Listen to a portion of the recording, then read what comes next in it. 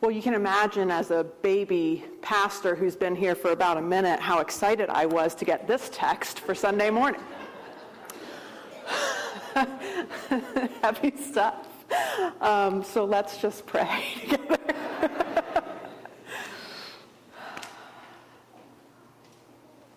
Dear God, would you give us eyes to see and ears to hear the way that you would lead us on the road you've called us to go?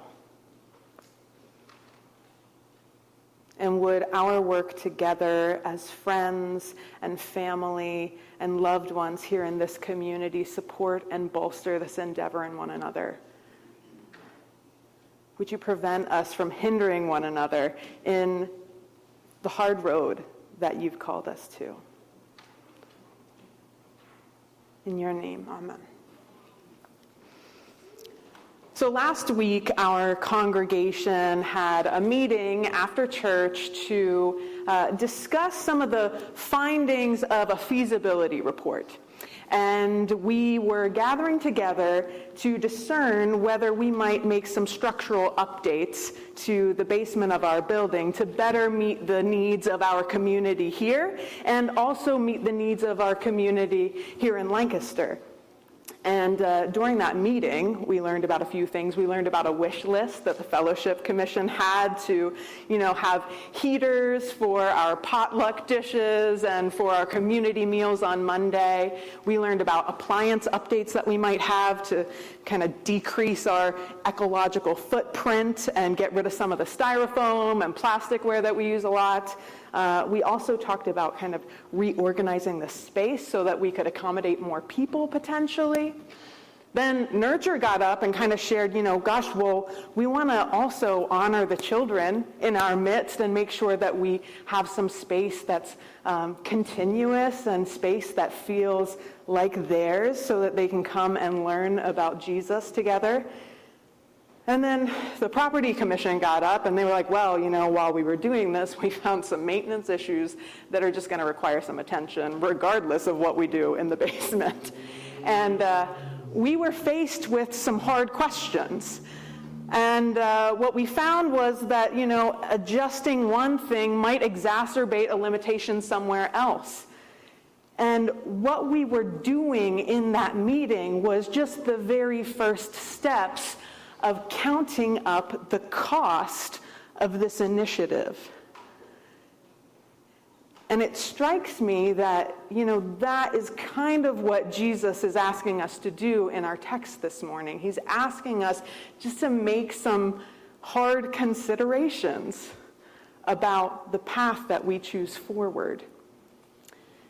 And, in these questions, we want to think about how our choices are going to affect us pragmatically, economically, relationally. Now I want to just give some context to kind of where this text sits. So last week, Leah Schrock read to us from the first half of Luke 14. And in that passage, Jesus is sitting and having a meal with some Pharisees. And as is kind of typical of Jesus, it's not too long before he starts to ruffle some of their feathers. And he starts to kind of question their notions about who is going to be exalted in the kingdom of God and who is going to be humbled. And then after he starts to prod them there, he tells a parable about a man who hosts a banquet. And he invites all of these prominent people to come to his banquet. And these prominent people are kind of distracted with a lot of other things. And they have excuses as to why they can't make it. And so the man goes back and he talks to his servant and he says, why don't you go out and invite the poor. Invite people who are disabled. Invite the laborers that are out on the streets and out in the countryside, and they can come to the banquet instead. And then in verse 24, Jesus ends the parable by saying, I tell you, not one of those who were invited will get a taste of my banquet. And then he leaves the dinner. And if you're like me, I kind of really dig the spicy dinner guest Jesus. Anybody else feel that way? Like, I love it when Jesus gets invited to dinner and he shows up and he just starts laying it out for his hosts. These prominent, wealthy people, these people with status, these religious leaders who think they know it all, and he starts to challenge their assumptions. He starts to remind them of what's really important. You know, this is the grassroots Jesus. This is the Jesus that's not in league with the establishment. This is the Jesus of the people, right? And so the people start kind of noticing Jesus, and they start following Jesus. And so when Jesus leaves this dinner party and he sets off on the road to Jerusalem, crowds of people start gathering around him. And in fact, it says that they start traveling with them.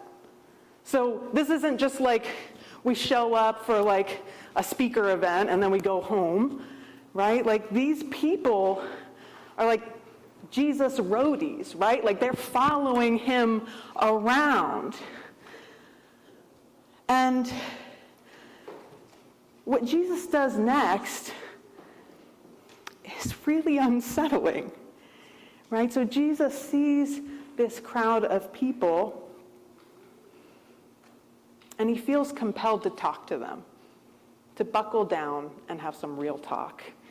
And one commentator said it best when it says, you know, some passages of Scripture are intended to comfort the disturbed. This text is intended to disturb the comfortable. And I have to confess, I read it and I felt a little disturbed, because I really like my comfort. But in our scripture reading, Jesus is going to prompt us to make some disturbing considerations. And it's hard. So in this text, Jesus has some questions for his followers to consider about whether they're really ready to walk this road with him. Because at this point in our text, Jesus isn't wandering around aimlessly. He's not on a speaking tour, right? He's not just wandering around doing some ministry. Jesus is on the road to Jerusalem, and he knows it's his last trip. And I think that's really important for us to understand in the context of this passage.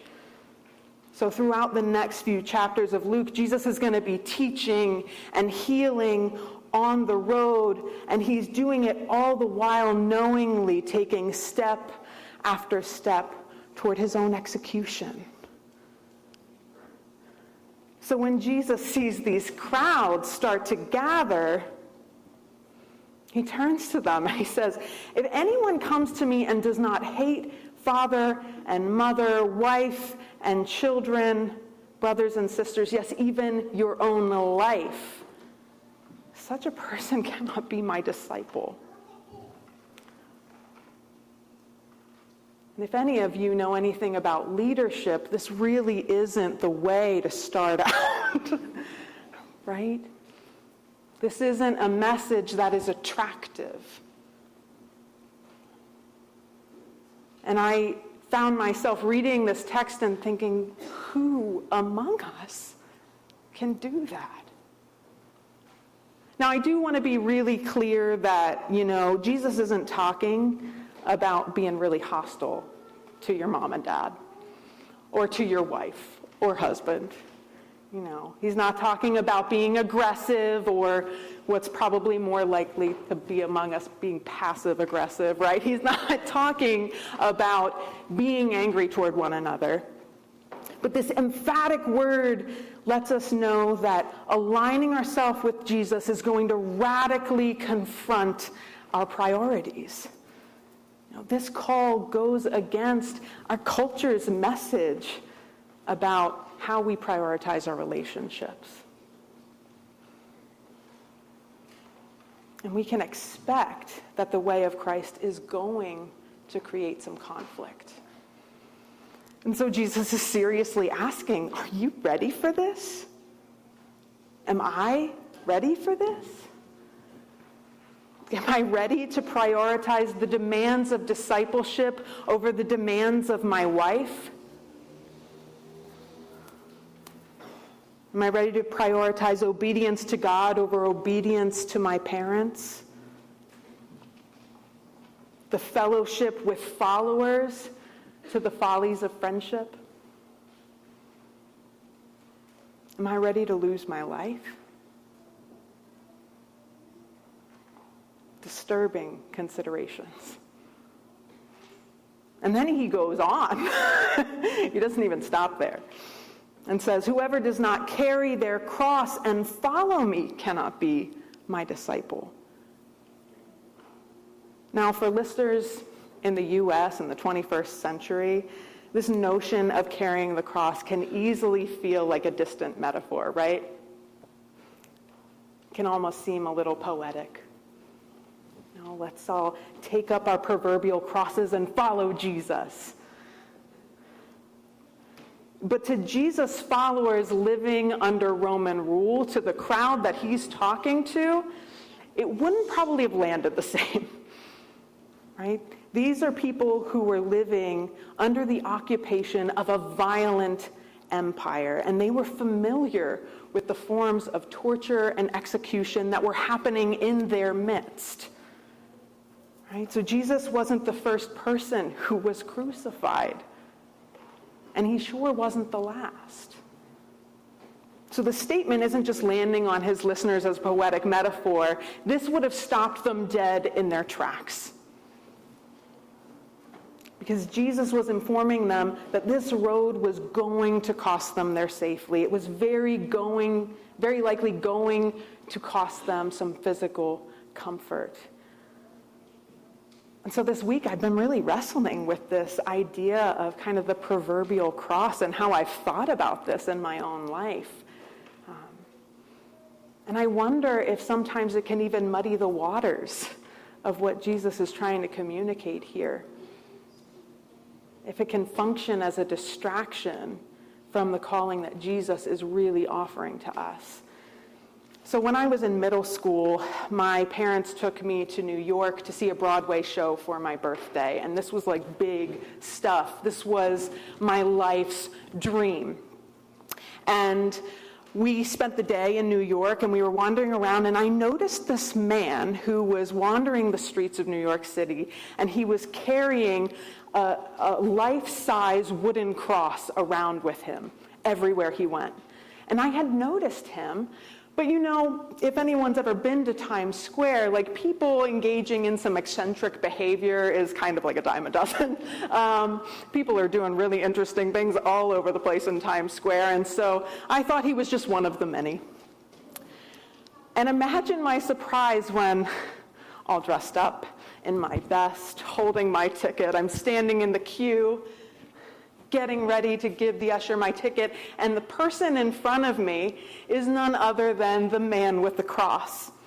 Standing there, shouldered cross on one side and Phantom of the Opera ticket on the other.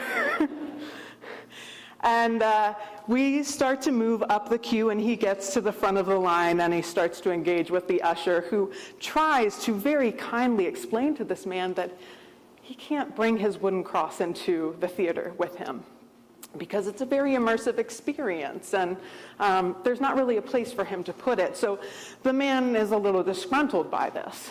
And they start to argue for a few minutes, and then eventually the man says, well, wait, I'll buy a seat. I'll pay. I'll buy another ticket. And then the usher is saying, well, sir, I'm sorry, but other people have paid for these tickets, and they went to see the show, not the back of your very large obstructive cross. And finally, after much more disagreement about this situation, the man just kind of leaves and takes his cross with him.